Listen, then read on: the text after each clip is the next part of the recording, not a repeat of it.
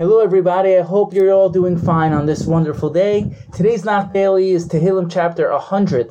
I'm Rabbi Shai Sussman, covering the entire Tanakh one parak at a time. We continue in the chapters written by Moshe Rabbeinu. This is a short one with 5 psukim in it. This is a prayer of thanks to Hashem that will be said at the end of the final redemption. The Medrash Tanchuma in Parshas Noach 19:1 explains the following. When the Jewish people become free from oppression by the nations of the world, a shift in their relationship with Hashem will take place. They'll serve Hashem like a son serving his father. The son knows his father will overlook minor infractions. Alternatively, the nations of the world will serve Hashem out of fear, like a slave serving his master. The slave gets punished for even the smallest of infractions. In other words, our deep relationship of love and happiness will be revealed. We'll all be filled with happiness and simcha. Now for the parak summary.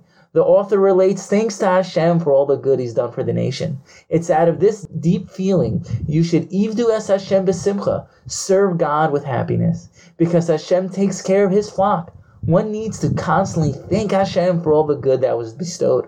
Especially when the Beis HaMikdash will be rebuilt, we'll enter his courtyards filled with gratitude and thanks.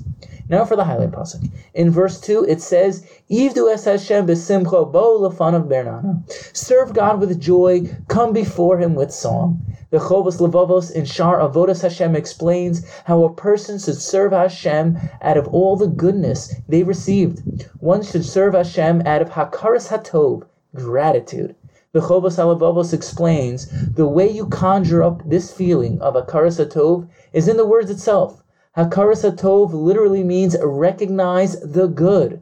When we focus specifically on the good, then that wonderful feeling of gratitude swells up from within, making it easier to feel happy.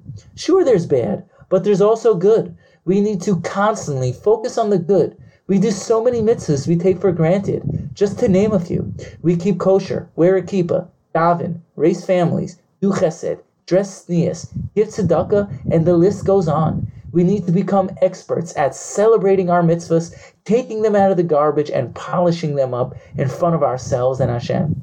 In fact, I once heard in the name of the Chafetz Chaim, each mitzvah really contains 7 other mitzvahs.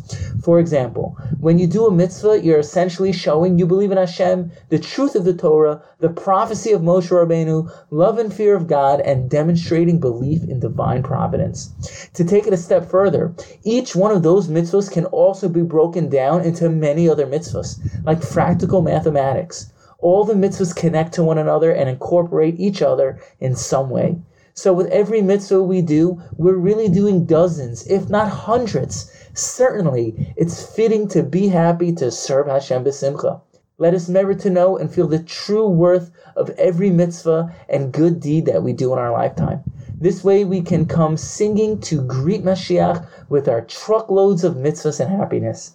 Thank you for listening and have a wonderful day.